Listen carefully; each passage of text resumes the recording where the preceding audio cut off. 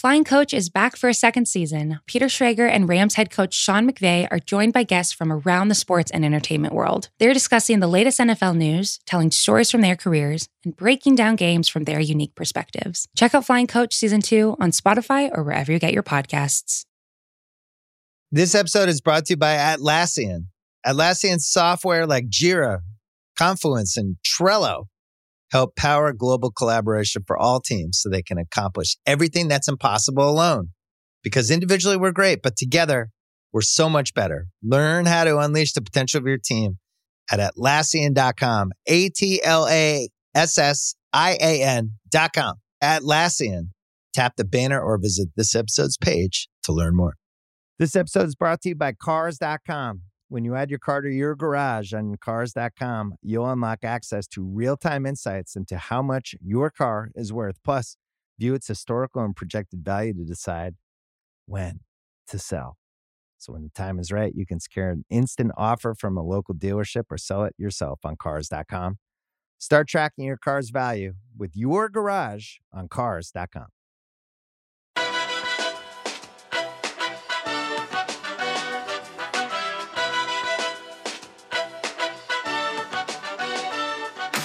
Hello and welcome to Baseball Barbecue, the only podcast on the Ringer Podcast Network voting absentee and early for the All-Star voting. Jordan, stop the count.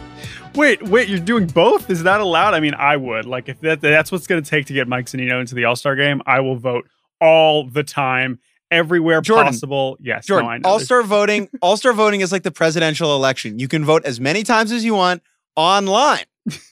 Yes. Wow. Sounds so much easier. What a process. Isn't most absentee voting done early? All right. Thanks, Bobby. We should set the stage here, everybody. If you're feeling a little bit more crispness, a little bit better patter than usual, that's because we're in the same place. Who's we? Well, me and Bobby are. Yeah, come on, man. Not this is a three-person operation, and I still feel very, very, very far away. Obviously, Jake and I are normally in different places, but Bobby, I understand you can actually see Jake Mintz IRL right now. Is that true? I got eyes on him. I got eyes on the eagle. Is that what we would call you? What would be a good nickname for you? No, the leopard. Okay, great. We'll call you the leopard. Now, we are in the Ringer Studios in Los Angeles. And it's great to see your smiling face. You brought more of a powerful energy. Jake actually stands up and he spins around. He swings the microphone around his neck while he records the podcast like an emo music artist from 2003. I'm like Freddie Mercury. I record all of my pods. You're not like Freddie Mercury. With the same level of verve as Freddie Mercury. No, I am in LA. I am here visiting. It is nice to actually be doing a podcast in a podcast studio. And not like within view of my bed. That is certainly... Unfortunately, the hologram budget that I applied for Jordan did not come through, so he's just on the computer still. Jordan, go ahead. I thought you were going to say not in a car in the Citizens Bank parking lot, which is the last time we recorded a pod IRL. But alas, we are still separated by a mere few thousand miles. But we soldier on it. We have plenty to talk about, Jake Mintz. We are obviously going to update our dear listeners on the latest on our major league-wide sticky situation. We are going to talk about those All-Star game voting updates and which All-Star votes we find particularly questionable or very appropriate. We're going to do the good, the bad, the Uggla, and of course, the return of one of our favorite segments, Sorry for Your Mentions. But where would you like to begin, Jake Mintz? Jordan, let's talk about sticky balls, Jordan. Let's just do it. Right. I mean, I think we're the first person to make that joke about the sticky balls, probably. Yep. We dedicated all of last week's episode to talking about the issue of foreign substances in baseball. We were reluctant to do it. We've been kicking the sticky can down the proverbial road for months now. We finally did it. And we're going to do it again. We're going to start with it again because there has certainly been some developments. Jordan, I wrote in a text to you earlier when we were talking about the pod that it was so loud that you could hear a spin drop. Yes. Well said. Well said. Because we were wondering, and we pondered this last week. We said, okay, what is the next step here? What is actually going to happen? Are the umpires actually going to go out and check every single pitcher immediately? Or are they going to give a little bit of time for everyone to get their house in order, to clean their shit up before they start enforcing. And it seems as though the latter is what has taken place. Thanks to the smart people who are actually able to track this in a much more quantitative, real way than just pulling up one specific pitcher's numbers after one specific start. We now know that Travis Sawchik, who's been all over this beat, obviously there have been a lot of people covering this recently, but he tweeted over the weekend that through play on Saturday, 67% of major league pitchers have had a spin reduction adjusted for velocity since June 3rd, when the first memo came out. And that's basically looking at just four-seam fastballs for pitchers that had been thrown, over the last year before June 3rd and then after. And almost 67% had a notable decrease in spin rate. Now, this also once we started seeing these numbers, now we're also just looking really, really, really, really closely at specific pitchers like Trevor Bauer, like Garrett Cole, like James Karinchak, like Shane Bieber. And what do you know? These guys, like you said, it is so loud, you can see quite immediately the spin drop. Spin rate got low, Jordan. It is. I can't allow that. No, that's bad. Okay. It is just so overt and recognizable and notable. And when we've had cheating scandals in the past, when there's a swap, when there's a switch, like it takes time, right? Like it doesn't happen immediately. We have data like right away that, it's clear that this stuff does something to the ball and that pitchers were benefiting from it. And that MLB's threat of cracking down is certainly working as a form of deterrence. And Jordan and I, or at least, I'll speak for myself. Like, I am fine with this process. I think generally it's better to have MLB like, we're going to punish you, and pitchers adjust and offense goes up and spin rates go down, than MLB having to like actually go in there and start seriously like punishing people, because what we're going to end up with there is like, 80% of pitchers are going to get suspended. Right. And that said, that is something is going to still happen, right?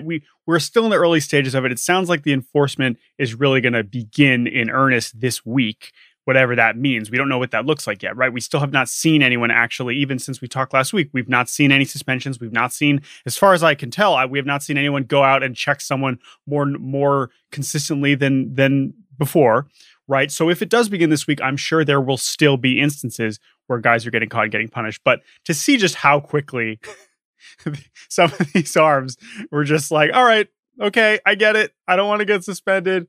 I'll relax. In the Bauer start, it was amazing watching Bauer start against Texas, where he gave up a season high 10 hits.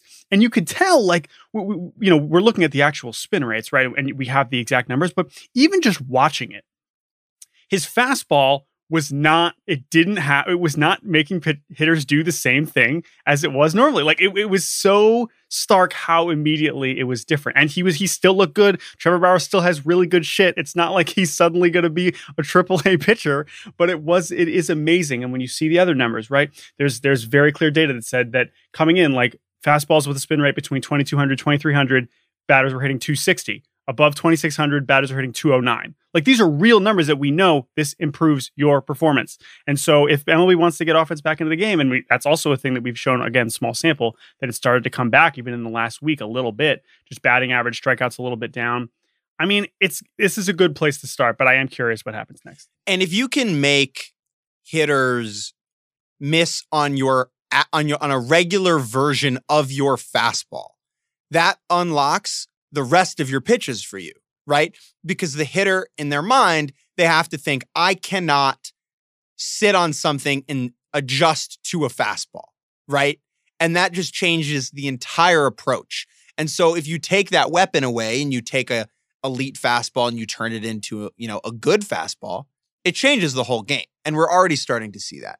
I will say, Jordan, I think we have to talk about, at least briefly, the article that was in Sports Illustrated this morning. The Steph Abstein article about the Angels clubhouse attendant who was fired last year after it was uncovered that he was supplying goops to various pitchers, both on the Angels and around the league. This article looks at, how unfair it is that this guy got the heave-ho. And from where we sit now, he is the only casualty of sticky ball gate, of goop gate. Mm-hmm. And it sucks for this guy, man. It's really not fair for him. Yeah, and like, Jake, do you want to be Adam Wainwright or do you want to be Garrett Cole? Because one of us has to read the text messages. Oh, you want to read it? You want to do a dramatic reading of the text messages? Yeah. Here, let me pull up the article while Jordan talks about what he thinks. I'd like to be Adam Wainwright. You guys set this up because I do want this dramatic reading, and I will say when you mentioned uncovered, right? I guess it was he was the one that eventually got like named and blamed. But like the amazing thing about this article, and obviously now he has nothing to lose. He's already been fired, and he's trying to come out and just be like, listen, this is bullshit. Like, why am I the only fall guy here? He's basically getting punished because he had the best shit in the league, and everyone kept coming to him, and they're like, damn, Bubba's got the good stuff. We got to make sure we scoop some before, if we're going to Anaheim or whatever. And so he's getting punished for that. But when you say cover, now he's like, listen, I can supply everything you possibly need, but also I'm not the only one doing this. This is ridiculous that I am being the one punished. And I totally do not blame him, because it does kind of emphasize the farcical nature of this whole situation in terms of how we're going to punish it. Yeah. What do you think, Bobby? He didn't get uncovered so much as he got literally deposed. Like he is the one who's being cross-examined, and it's not his fault that other people were doing this, and he just happened to be the one who was doing it for the guys who were pulling this off. The best. He was the Walter White of making goop. Yeah. He had the best stuff in the Southwest. Yeah. And the only way to stop him... They don't make him like Bubba anymore. ...is to take him down. The Heisenberg of foreign substances. All right. I'm going to read I'll start with Adam Wainwright. I'll be Adam Wainwright. Ready? Bubba, this is Adam Wainwright. Can I give you a call? Is Adam Wainwright suddenly Coach Bob Tubb's son? No. You don't have to go so gravelly. Coach Tubb, is that you? Thanks. Very thick stuff. Very thick stuff. Very thick stuff. Hey, Bubba. Couple guys asking about some secret stuff. Anyway, you could send a couple batches with the Angels when they come. That was good. Okay, I'll be Garrett. Oh, this is amazing. This detail. Adam Wainwright sent the guy $300 saying that the money was for kale salad and beans. $300 for kale salad and beans. Here's the craziest part. No, you've only been in LA for like 4 days. You don't know. That's going great. Kale salad and beans is not a meal. That's not a food that you eat. I remember one time Jordan, when we used to work at MLB, brought for lunch. I'll never forget that. I have a picture on my phone. It was pasta with baked beans on it. And I was like, what are you eating? This is the closest I've seen to that horrid Jordan Shusterman meal, kale salad and beans. Wait, here's what I want to say, though. Perhaps the kale salad and beans, maybe that's what he was also using. Listen, Bubba knows all. Maybe he wasn't lying. Maybe that wasn't a cover-up. Maybe the kale salad, if you mix the kale salad with the beans and the rosin and the That's pine intellectual tar, property right there, and you're insulting Bubba. I like in his own domain. You're in Southern California now. You better be careful. I love the idea of like a vegan pitcher who's like, can you make me a plant-based version? I hear that. In an impossible goop. Spider Tack has some protein in there, and I'm not okay with it. I should say my Spider Tack has not arrived yet, and I will report back when it happens. Hey, But Jordan, I was just wondering if you could help me out with a sticky situation, wink, wink.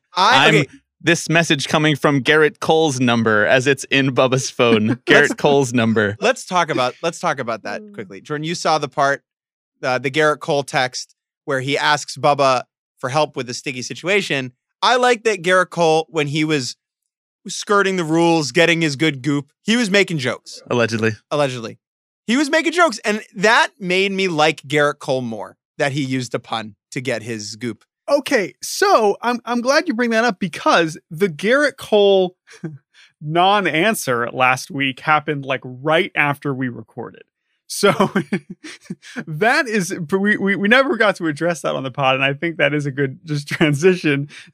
Go back to revisit that, because to your point, yes, when he is texting another team's clubby about this in private, he's making jokes about it. That's true. But when asked the most obvious question you could be asked in this situation, he basically forgot how to speak. It does make you think like, all right, this is a little questionable. No. I watching the video of Garrett Cole fumble his way through that answer made me appreciate Garrett Cole more. Like more relatable. More relatable, because on one hand, okay, what do you want him to do in that spot?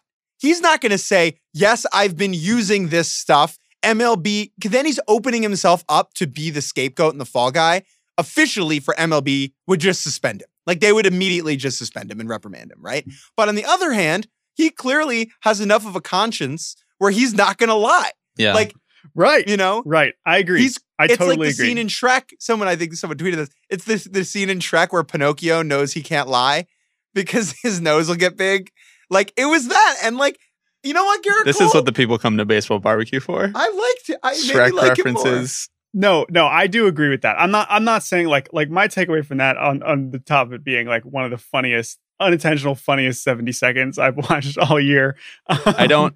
I'm not sure. I don't. I don't know how to answer that, like, to be honest. So you're saying yes.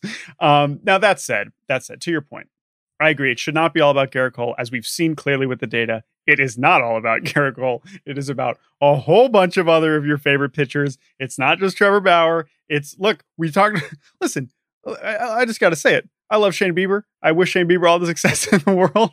Shane Bieber also won a Cy Young last year in a shortened season, maybe using some really good shit. Like that's also very possible. Like Shane Bieber got to send Trevor Bauer a care package, bro, because he's taking all of the Mickey Mouse Cy Young flack that Shane Bieber is not getting because people actually like him. Shane Bieber is a great pitcher. These are all great pitchers, but like again, we're talking about adjusting from like virtually unhittable, unfair, plummeting offense into a place where it should not be, to merely having great pitchers again. That's fine. I think I'm fine with that. Meanwhile, Jacob deGrom, no signs of slowing down. His ERA reaches closer to 0 by the day.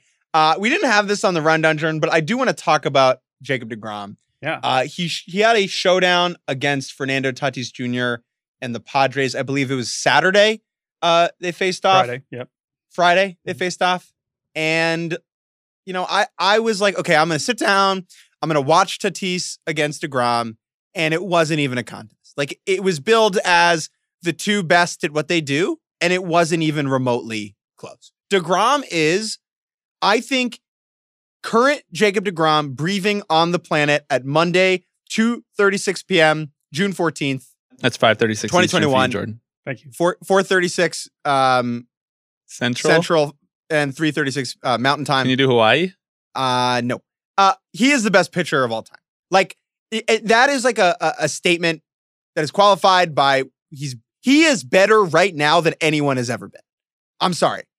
He is better right now than anyone has ever been. And to your point, like I think I said this a few starts in where I basically was like, I cannot fathom anything being better than this. And since then, he has only gotten better, which has only made me feel even more vindicated by saying that, even knowing that we were not alive for XYZ pitcher that you want to say before we were watching baseball.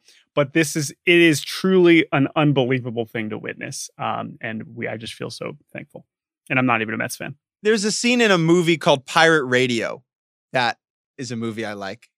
And there's a scene where Philip Seymour Hoffman is like sitting on the roof of the deck of the boat, and he's crying alone. And someone comes up to him and they're like, "Why are you crying?" And he's like, "I fear that these could be the greatest times of our lives." That like he is so distraught that he is living through the best time of his life, and he knows it. And he's like, it's all downhill from here. And that's pitching now. That is what it is to watch Jacob deGrom. There is something incredible about it. But this is, I mean, maybe we'll have like, you know, Pedro Martinez the fifth in 80 years and that person will be better. But like, it is as good as I can conceive it. And that's beautiful. Exactly. And it's also like, we've reached the end. Like this is it. We can't get better than this. There are very few athletes that I really have felt this way in our lifetimes that we've been able to watch at like the peak of their powers do what he does. And it's not just that he's better than everyone else because he is. It's not that he's more talented than everyone else because his arm clearly is proving that he's more talented than everyone else. But the way that he controls himself, controls the pace of a game, never lets a hitter dictate a single at-bat no matter who the hitter is. It's just not like anything I've ever seen. And I was not old enough to watch 99 and 2000 Pedro and appreciate it at the same level that I'm watching deGrom right now. But when you get into a 3-1 count or a 3-0 count and you can throw your slider at someone's back foot 3 straight times and they swing at it every time and strike out, it's just like, it's levels of pitching that I watch it and I simply laugh. It's like the drill tweet, looking at the data and simply laughing. That's me with deGrom every single, every 5 days or every week or whatever, however often he's pitching. And, the last piece of the puzzle is you're hoping that he can start to feel right in his body. He had the lat injury earlier. He's had a little bit of elbow trouble right now. I just want him to go into the 8th. Maybe. I want him to pass the baton to Edwin Diaz, the prince that was promised for Jared Kelenic. The last piece of the Jacob DeGrom puzzle is him smiling, is him enjoying himself. He enjoys himself on the days that he doesn't pitch. He has a grand old time in the dugout. I would like Jacob DeGrom. He's a killer. He's a killer. Once. Did you watch Michael Jordan smile in the finals, Jake? Ugh. All right, Jordan. Let's talk about Vlad Jr.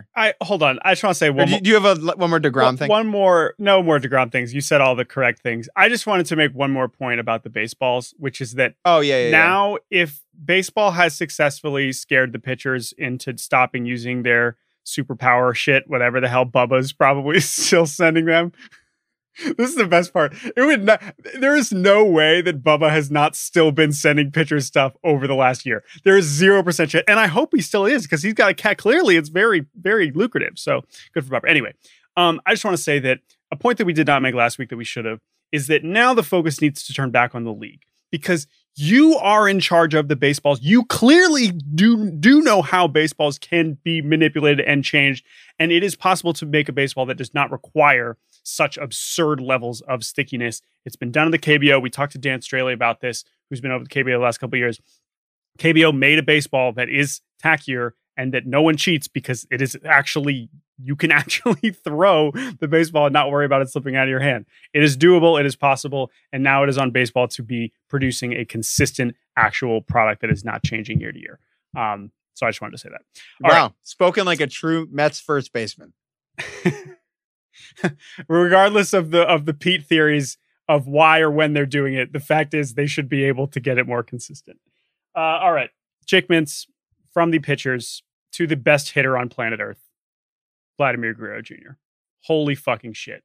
Let's talk about Vlad Jr., who now, as we sit here, 63 games into the season, is hitting 344, 450, 688. He is leading the league in home runs with 21. And when I saw that slash line in his 1137 OPS through 63 games, I was like, wow, is that actually somehow better than what he did in the 60 games in AA and 18? And in fact, it is. His OPS is higher than when he hit actual 400 in 60 games in AA. I remember during that season when he was, getting 3 hits every night and was hitting balls in places that no one's ever seen in these AA parks.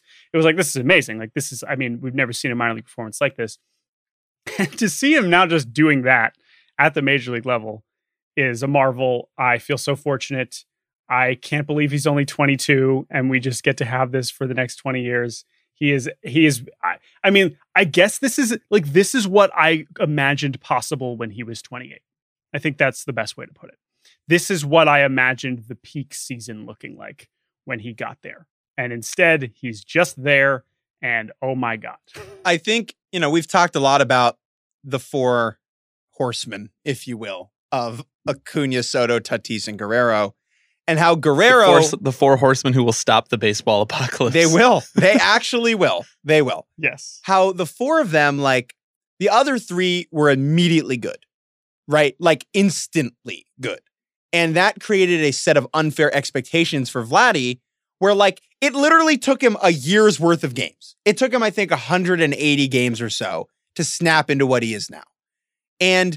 people were low, during last season. It was like, oh, I'm worried. Is he going to hit? The body's not great, whatever. And then he's only 22 and he's already doing this. He is incredible. It is unfathomable how good he is. The amount of black ink, leaderboard ink he has on his baseball reference page right now, leading the league in all 3 slash lines. Triple crown? Sure. Triple crown? Why not? I don't understand. Let's get traditional baseball statistics here. Yeah, seriously. Let alone his, 210 OPS plus and leading the league in WAR. The dude could easily win the triple. It's not even a question. And by the way, the Blue Jays offense, which has been ridiculous lately, again, doesn't even have George Springer yet. The RBIs are probably only going to pile up even more later in the season. There's just no reason to think he can't. He's walking the same amount as he's striking out.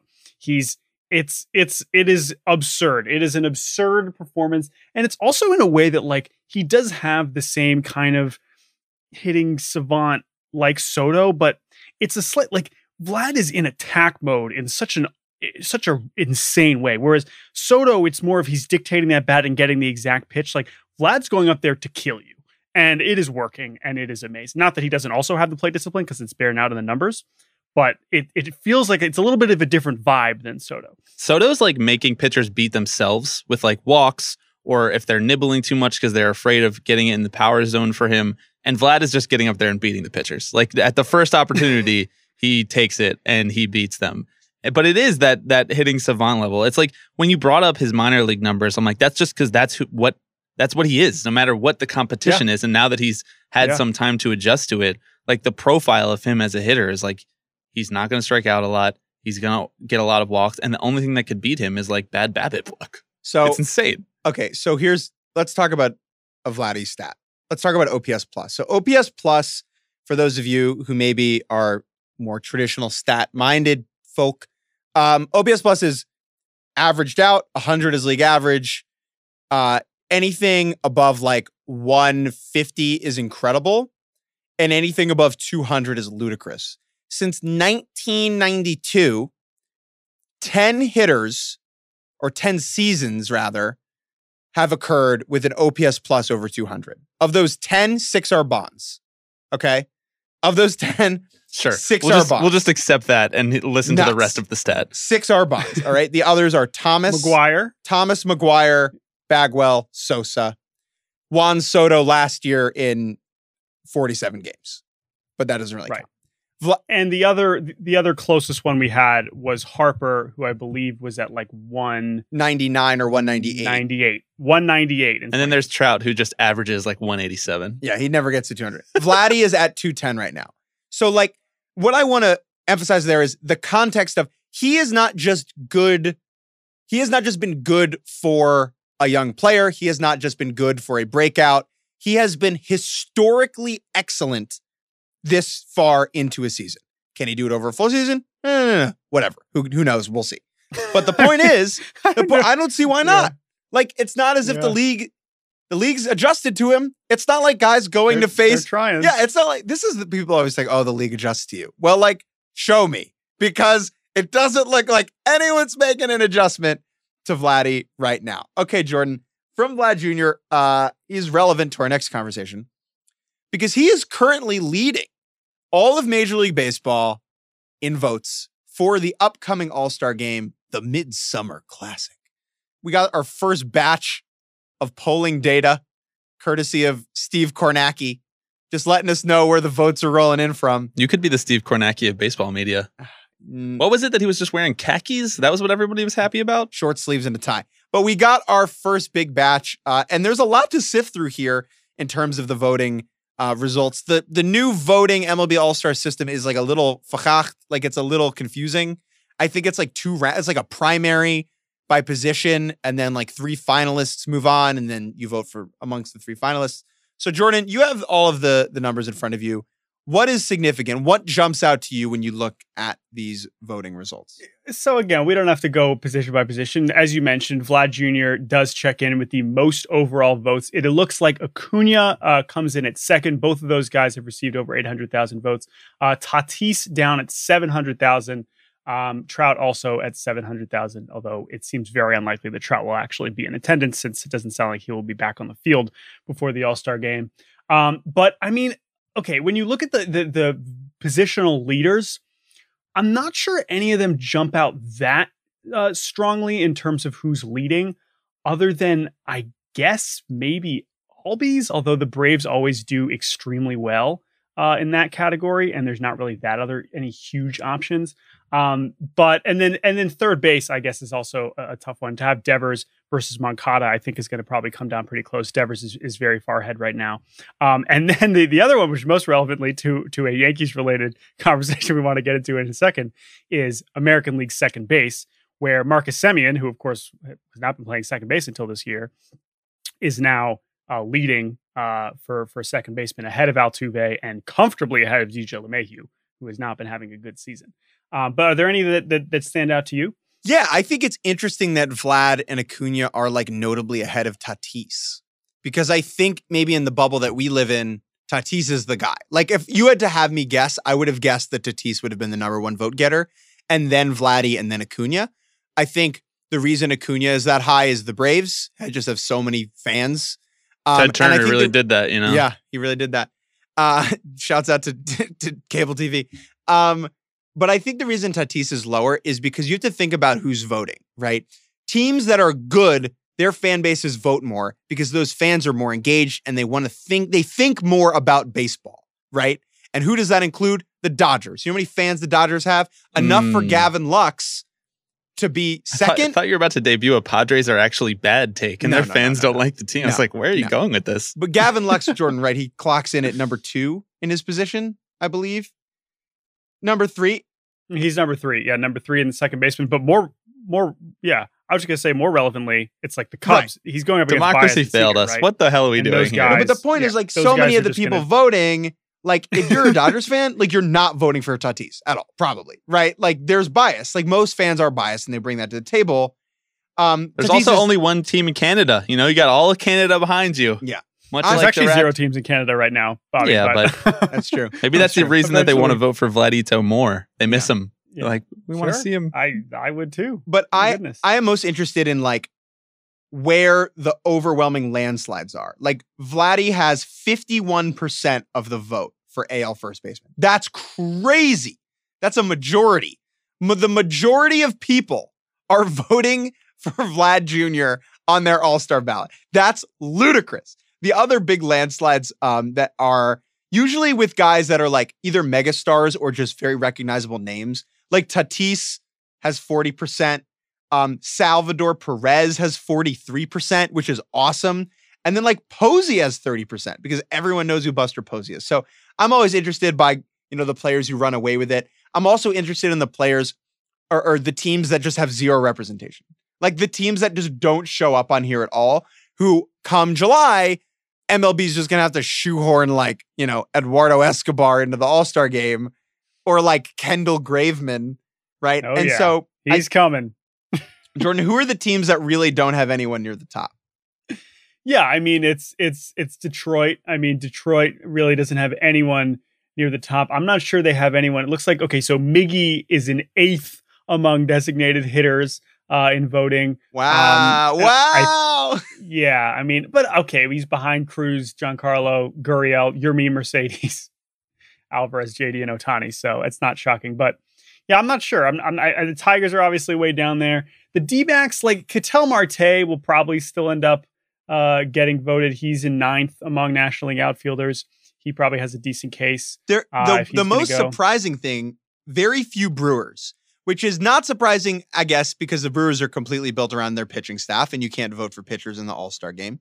But like the highest one is Yelich and he's behind 11th. Jock 11th Peterson. in outfielders. Yeah. Yeah. Yeah. So that's definitely one. Come on, where's let's get Vogie.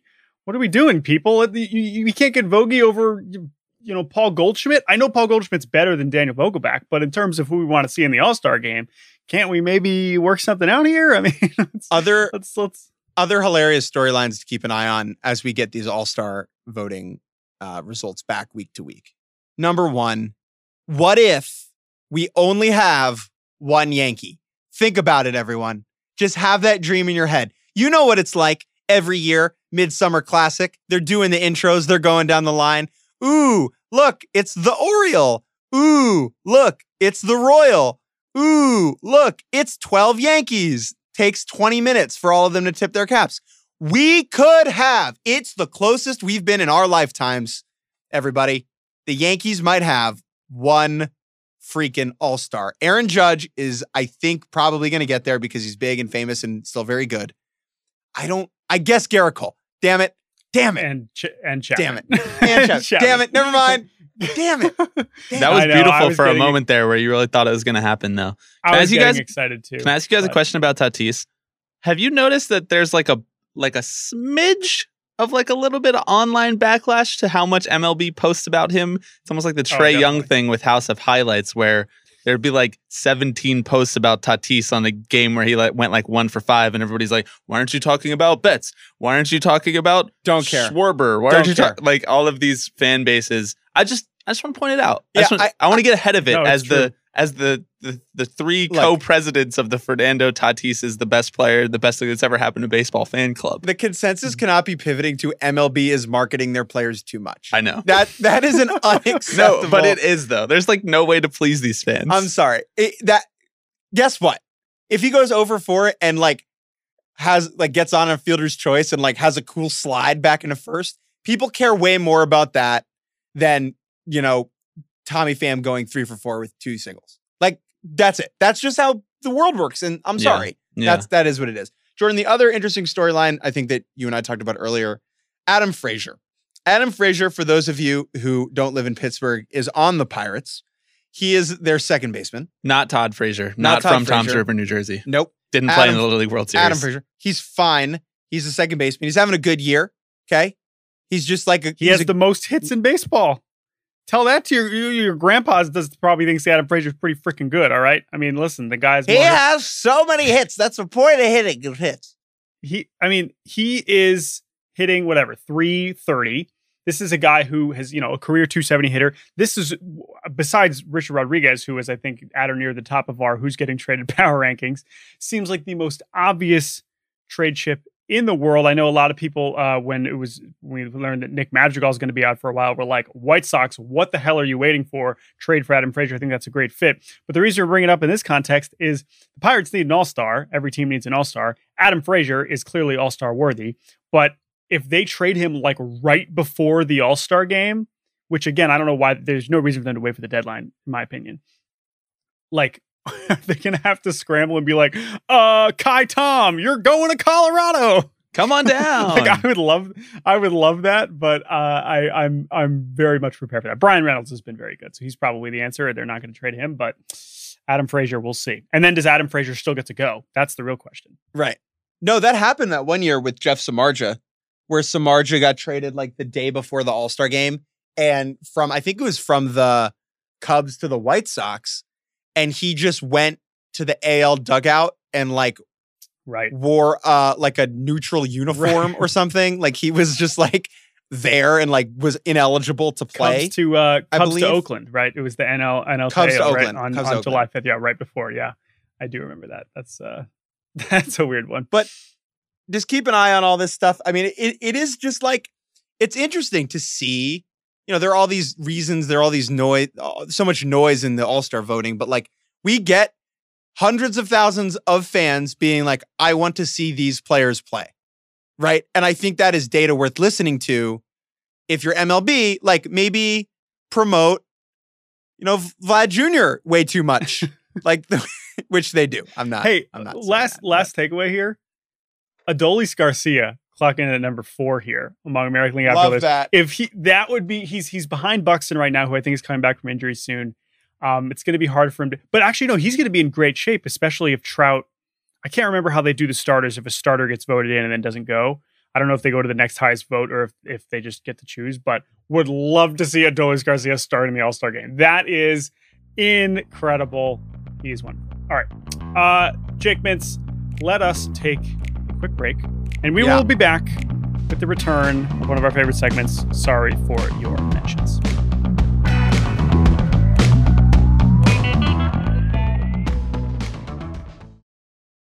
This episode is brought to you by Jiffy Lube. Cars can be a big investment, so it's important to take care of them. I once got a car that I started out with 25,000 miles on. I got it to over 200,000 miles. Because I took care of it. You know how you take care of a car? You take care of the maintenance, the oil, the brakes, all that stuff. And if you don't, you can have a car just completely fall apart. When your car needs maintenance, head to Jiffy Lube. They provide automotive excellence at speed. Get your oil change, brakes checked, tons of other multi-care services. It's all done by expertly trained technicians who actually care about taking care of you and your car. Jiffy Lube, car more. To find coupons and start an instant online estimate, visit jiffylube.com. This episode is brought to you by State Farm. You might say all kinds of stuff when things go wrong, but these are the words you really need to remember. Like a good neighbor, State Farm is there. They've got options to fit your unique insurance needs, meaning you can talk to your agent to choose the coverage you need, have coverage options to protect the things you value most, file a claim right on the State Farm mobile app, and even reach a real person when you need to talk to someone. Like a good neighbor, State Farm is there. This episode is brought to you by Visit Williamsburg. In Williamsburg, Virginia, there's never too much of a good thing. Whether you're a foodie, a golfer, a history buff, a shopaholic, an outdoor enthusiast, or a thrill seeker, you'll find what you came for here and more. So ask yourself, what is it you want? Discover Williamsburg and plan your trip at visitwilliamsburg.com. All right, and we are back on Baseball Barbecue. Jordan, the City Connect uniforms have created a lot of buzz. If there's one thing that all baseball fans can agree on, it's uniforms, right? There's a wide consensus about which ones are good. Everyone agrees, and which ones are bad. Everyone agrees. Just kidding. No one knows. They come out and everyone just says, yes, this is perfectly reasonable. And It's they so move on funny. with their day. It's so funny when they come out and some people are like, these are sick. And other people are like, these are terrible. Obviously, it's like eating food. It's like most food is either obviously good or obviously bad. No, that's not what I mean. Sorry. Most food is like, never mind. I lost my train of thought. All right, let's talk about sorry for your mentions. Sorry, it's very hot in this studio. I think I might be having a heat stroke.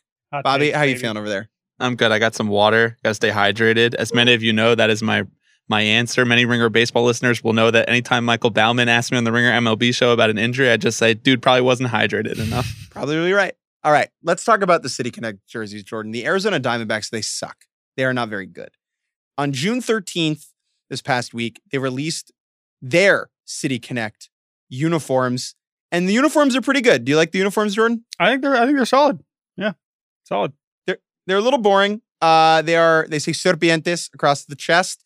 They are basically like desert dirt brown. Like imagine the dirt that like Walter White was digging holes in to bury his money. Yeah, more Walter White talk than I bargained for on this episode. But I went on the Ringer lot. I guess you never know.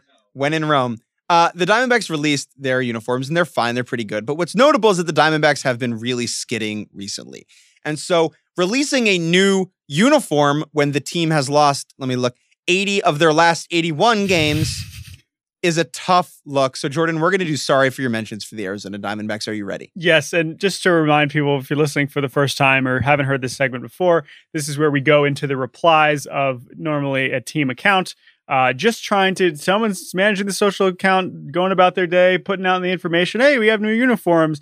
But those in the mentions are not having it. And so we would like to say sorry to whoever's running at D-backs for these mentions. The original tweet it says, our city, our state, our team, #Serpientes. The tweet includes a video of Eduardo Escobar wiping his hand across his chest, hyping up the Arizona fan base. Someone responds, this is probably the only good thing to come out of this season. Hey, but at least complimenting the jerseys. That's the thing, right? If you're the person who designed them, you're like, well, at least they like the jersey. Oh. Another person responds, literally the least exciting reveal in sports history. What is that? I'm not even sure what is that based on? Like, do you want Eduardo Escobar to be more excited? Do you want the copy of the tweet to be like, oh my God, we have new uniforms? Like, I thought the reveal was pretty exciting. They have people in the desert. Like, that's pretty good. Yeah, we could do worse. Good. We could do worse. They literally got players to go into the actual desert. Like that's which it's probably like 120 degrees there right now. Eduardo Escobar is, I believe, holding a snake. Yeah, no, I have a lot of questions all about holding that. Snakes. They all are holding snakes. First of all, commitment to the bit is important in podcasting, not quite as important in being a baseball player. You know, like they didn't need to do all of that with the snakes and everything. Like that doesn't seem totally safe, and none of them seem comfortable. So I have questions about why they did that. I like the snakes. I think it's good. Anyway, like least exciting reveal in sports history. I disagree with that. I think there is certainly something underwhelming about new uniforms for an awful baseball team. But, you know, anytime you have a pro athlete holding a snake, it cannot be the least exciting reveal in sports history. Fair? Fair. I agree. All right. I agree. Another tweet reads, They look cool. Please win a game, though, for the love of all that's holy in this godforsaken desert. Yeah, I agree. I agree with this person. I love that. These are great. But please win. No further comment, Your Honor. Another one. Like, holy shit. Can you guys just win a game instead of worrying about another shitty jersey for us to keep getting our ass kicked in? So I love these ones because, like, again, I mean, the general premise of this segment, which is that obviously whoever's running these social accounts has nothing to do with the baseball team.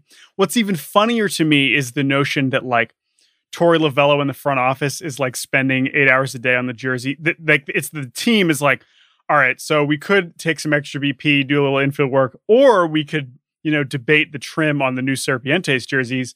We should probably do that instead of working on our baseball. And they're reminding them. Right. Like the Paul Goldschmidt happened. The Paul Goldschmidt trade happened like under their nose because they were too busy designing the jerseys. They were like, that font isn't right. And then suddenly Paul Goldschmidt was on the Cardinals. Christian Walker's OPS Plus is under 80 because he was the one who picked the exact tint of dirt for the uniform to be. But Christian Walker's beard, though, we got to talk about that. Jake, as a guy who has flirted with growing out his beard very long during the pandemic, do you think you could keep it that clean? No, I cannot. My beard is also in a bad state right now because it's getting too blonde. Anyway, next one. We got 2 left. Our city, our state, our team, #Serpientes. Someone responds, great. So what we're saying is we're planning on losing in 2 languages now. Easy. Strong. It's like honoring our area's heritage by losing. And then the last one, this is a long one, but it's good, I promise. These look incredibly terrible. But then again, this team is incredibly terrible. So it all fits. That's good. Seriously. Y'all have more jersey combinations than wins this year, and you can't argue with me. That's a fact. I mean, probably. Can I throw in an honorable mention to the guy who said this is our trade deadline underneath? Oh man. Which okay, how are we interpreting that? Like, this is like we're excited about like other teams get excited during the trade deadline because they're like, oh, might swing a trade to make a final playoff push. And this is about as excited as this fan can get during this year. Big missed opportunity here. I think the Arizona state flag is easily like a top 3 flag.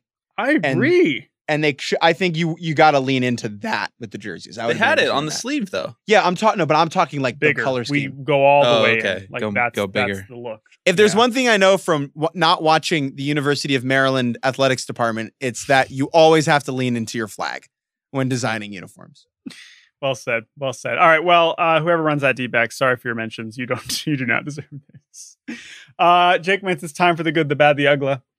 Part of the show where we celebrate what was good, what was bad, and what was Dan Uggla in the last week. Just something that was a little strange that we saw or we experienced. Let's begin with some good. I'm going to go ahead and start with some good. And I'm going to talk about Carlos Rodon. Jake, Carlos Rodon, who, of course, threw a no-hitter earlier this season, so it's not like we don't know that he's been having a good season. But it's not just that he's having a very good season, and his ERA is now down below 2 in 66 innings with 97 strikeouts. He is leading he's leading the American League in hits per 9 and strikeouts per 9. He is throwing so fucking hard. And every time I watch him now, and he had a no-hitter through 6 against Detroit the other day, I'm just like, this is even the best version of Carlos when he was at NC State, right after he got drafted, one of the best college players of the generation, was not throwing this hard. He was not throwing this hard. And we knew the slider was there, and the slider is as ridiculous as ever. But to see him regularly touching 99 deep into starts is kind of mind-boggling, especially when he was non-tendered. And he basically decided to sign back with the White Sox for like $3 million, if that, because he liked the fit. He trusted that they would help him get back to where he wanted to be. But with his injury history and the kind of issues he had and how terrible he looked last year, I cannot believe what I'm seeing, but it is so much fun to watch. And I'm so happy to see him succeeding because he has been just like that. He was not part of him and Yermin Mercedes, right? Are 2 of the gigantic reasons why the White Sox are clearly, one of the American League favorites, and neither of them we were counting on at all coming into the season. Yeah. So shouts out to Carlos. Good for him. Jordan Shusterman, my good, the Phillies. Let's go. My Phillies, my Philadelphia Phillies before the year. I bet the farm on them, Jordan. That's my club. That's my squad, the Philadelphia Phillies. I thought I attached my wagon to one ball club, and it was the Phillies. And they were good for like the first week, and then they were bad. But the last week, Jordan, they're on a W4. They've won 7 of their last 10. Things are looking up in Philadelphia. You could say that things are sometimes sunny in Philadelphia. Yeah, go ahead.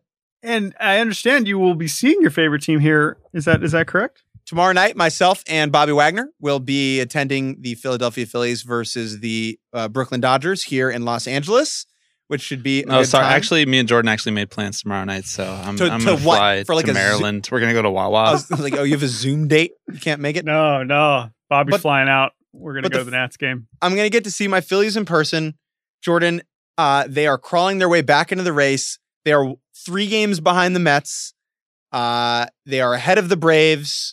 They are not in the wild card hunt because that is a thing that only exists in the NL West. Zach Wheeler is a Cy Young candidate. The offense has been very good besides Alec Boehm and Scott Kingery, who they sent to AAA. I'm starting to feel slightly vindicated about my love for the 2021 Philadelphia Phillies. This will be a very big week for them. 3 games at the Dodgers, 3 games at the Giants, then they're home for the Nats, and then at the Mets for 4. So this is a big stretch. It is very possible that this time next week you are feeling extra stupid, or we will be leading the show and be like, oh my God, the Phillies just took 5 of 6 on the road against the Giants and Dodgers. Go Phillies, go. We'll see. Go Phillies, go. Go Phillies, go. All right. For my bad this week, I'm just going to reemphasize how fucking terrible the D-backs have been. Because, we just talked about, wow, they've been really bad. But we didn't actually mention how bad. You said, they've lost 80 of 81. They've lost 32 of 38. Now, I have not looked at how historically horrific that actually is. But, I mean, this is a team that lost 14 in a row and then also are now back on an L10, a different, separate L10. They've lost 19 consecutive road games, which I believe is tied for the worst of all time, and they could break that this week in San Francisco. And I'm just looking, it's like, what the fuck is going wrong?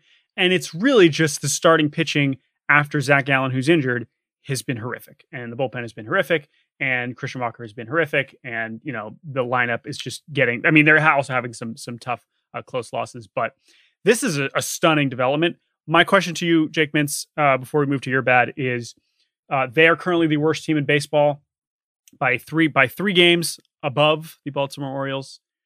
Where will the Arizona Diamondbacks finish? What pick will they have in the 2022 MLB draft? Fourth. I believe the Pirates, Orioles, and Tigers will be below them. I think they're going to find a way into that top 3.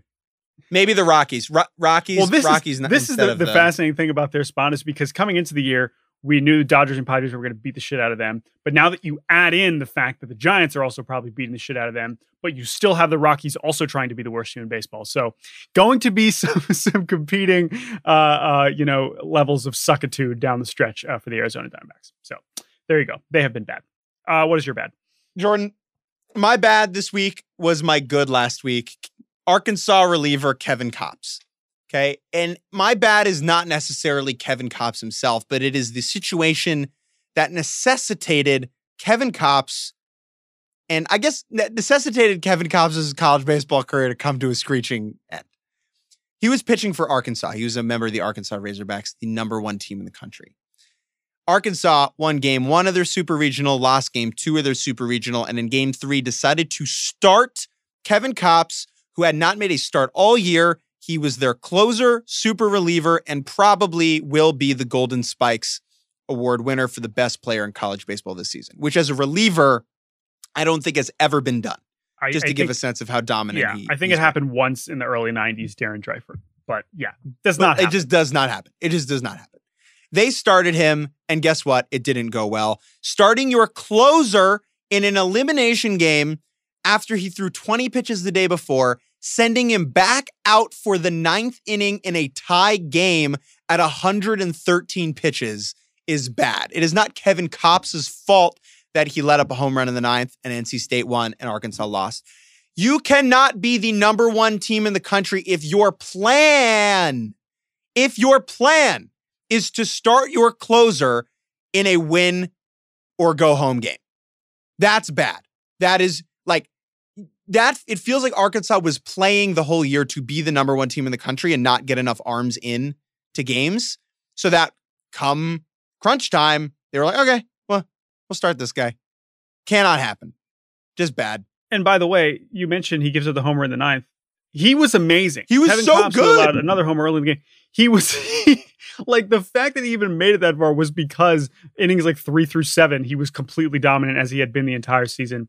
But it was a shame to watch him go out like that. He deserved to be in Omaha. The rest of the team did not, because he was carrying them all the way there. Ironically, if he does win the Golden Spikes, he actually will be in Omaha because I believe that's where it's awarded. So perhaps it is fitting that Kevin Kopps will be the only Arkansas Razorback in Omaha this year if he does in fact win the award. But it sucked to watch. It was really sad to see how it ended for him, but still hats off to him. And obviously there was a great video of him. He stayed long after the game to take pictures and autographs. It is one of the crazier college baseball things we've had in a long time, and I hope that he continues to have a good professional career. It's just a dynamic that we don't see at the pro level because in college, this is the Schrodinger's reliever argument. It's really Schrodinger's pitcher. You don't know how any pitcher is going to be. And so when you find a sure thing in college, you ride that pitcher as much as you possibly can. And what you end up doing is because you ride a pitcher too long, you end up limiting the amount of pitchers who get time and limiting opportunities to other arms. And then come crunch time, you just don't have enough arms to get through the playoffs. So disappointing. I feel bad for Kevin Kopps. Amen. All right, to the Uggla, then we'll get out of here. My Uggla this week is a tweet that I sent over the weekend. I tweeted, Shohei Ohtani just became the first player since Goggles McFlurry in 1836 to throw a pitch 99 miles an hour and hit a ball 114 miles an hour and balk twice in one inning in the same game. This is a joke, obviously. Stupid, easy Friday night Twitter joke about Shohei Ohtani. Everyone's doing it. Nothing interesting. How I came up with Goggles McFlurry, I don't know. That's good. These are funny words. Because you're funny. You're a funny guy. Yeah. 1836 was a date that I chose to write because I was like, this is ridiculous. Okay, so all right, so why am I reading you my own tweet on a podcast? That's the worst thing anyone can do, right? Because you're sick. Well, the response that I got to this tweet, the amount of debate, the amount of questioning, the amount of skepticism that was responded to. Now, I should also preface this conversation with the fact that obviously there are trolls out there. Obviously, I am one of them who put this tweet out there in the first place. But the amount of people were being like, there weren't any radar guns in 1836. There wasn't any baseball! Or the one saying, are you sure? I'm like, the StatCast era began in 2015. Like, do you think we had exit? I was like, listen, I just loved the extent that people were picking out. Actually, baseball wasn't invented until this. Oh, actually, we didn't have radar guns. Actually, pitchers weren't throwing this hard. Actually, his name wasn't Goggles. It was something else. His name was David McFlurry. It was an amazing performance by Twitter.com and generally the people that were responding. No, Jordan, you didn't know that back then, every time a pitcher threw a pitch, they would shoot a gun next to it and just kind of guesstimate which one went faster. And that's how they clocked it back then. And then anytime someone would get a hit, the catcher would pull out a gun and shoot it at the same time. I also just want to say that the people who Googled Goggles McFlurry, bless you. I mean, I didn't think it was that good, but thank you for believing me. I'm glad I gave it the tense and the tone that made it seem like a real stat. But hey, shouts out Goggles. That's my Uggla. Mine's quick. Barry Bonds at the dog show, Jordan Shusterman. That's it. Great pick. Barry Bonds. I believe Barry Bonds' sister entered a dog into the Westminster Dog Show, the Super Bowl of dog shows, the only dog show that I could tell you about at all. And there was an interview, like a long interview, like 2.5 minute interview of Barry Bonds talking about the dog show, talking about dogs. I'm not the biggest dog person. I am a big Barry Bonds person. And it was just wild. It's just wild seeing the greatest baseball player of all time, 100 pounds lighter than when he was the greatest baseball player of all time, entering dogs into the Westminster Dog Show. He seems happy. He does. Like, when you're that good at what you do and you're like that elite of an athlete and a competitor, finding any outlet for that after your career must be insanely difficult. Like me as a mediocre Division III reliever, I'm still chasing that type of competition in my life. I could only imagine how that is when you're, hitting 763 home runs. But it's also 62. a great but it's also a great example of like, I love this instead of another rich person activity, which is horse racing, right? Any super former athlete can just go buy a horse and get the breeder. I love this specific choice to go into getting your dog into the Westminster Dog Show. I think that is way funnier. It is a way better and more hilarious and iconic visual of him at the dog show. And the only thing that great pick. Bobby, you are our actual resident dog. Right. Well, the only thing that could have made this better if he was the one handling the dog on the floor at the Westminster Dog Show, running with the dog. Yeah. Oh, in full uniform. I think there's a dress code at these things. He's like wearing eye black. He has the dangly earring. Yeah. The earring, so essential. Yes. So essential. Yes. You think he'd have to have a new uniform made up though, or would he have to wear his Pirates one? Because I don't think he's really fitting. He would look really baggy. No, but wear the Giants one. He's wearing his Arizona State uniform. Right now, he looks like 92 Bonds. He's not as skinny as Pirates Bonds, but he's obviously a lot smaller than 2001 Bonds. So yeah, but it's a good question. I love that. I would hope he would do that. But it seems I'm waiting for my Bonds at the dog show era of my life. I'm building up to that point. Based on the interview. Emergency. What? Emergency MetsCon. What? Oh no. What? Bobby Wagner. I have a tweet from Anthony DiComo, and the tweet reads, this was sent 56 minutes ago. Look who's back at Citi Field taking in a Mets game this evening. And it is Fred Wilpon on the field. Former Mets owner Fred Wilpon on the field talking to Louis Rojas. And I believe that's Jonathan Villar. Bobby. Where are we at? Finish it off.